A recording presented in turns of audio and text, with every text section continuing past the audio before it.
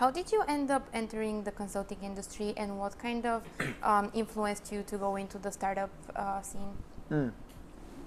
So, for me, consulting had always two big reasons. Now, the first one is a very personal one, and the second one is one that I think applies to many people who are sitting in this room. The first one, I have a brain that's very creative. So there was no structure at all in my brain.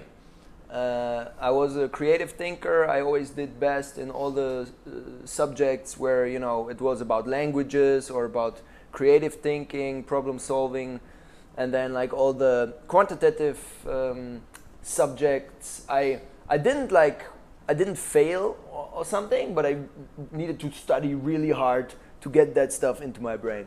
So I thought, if I can just combine this creativity in my brain with a little bit of more structure, then that will be a great combination to tackle whatever I want to do in my career. And that's the first reason. And the second reason, something that might apply to a lot of you, I didn't do my master's degree, so I studied for a total of 3 years and then went right into my career. And I always saw consulting as a substitute for my master's.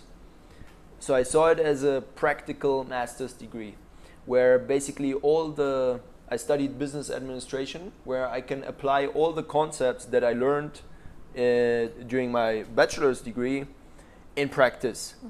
Because if I do a master's degree, I do basically the same, I just do it in theory. So I go a little bit deeper into marketing, I go a little bit deeper into accounting, a little bit deeper into management, and I didn't see any value in that. So I said, I'm just going to do consulting. You know, I will do all of these things. If I, you know, remain a generalist, I will do all of these things too, just in practice, much more valuable to me. So that's the consulting thing.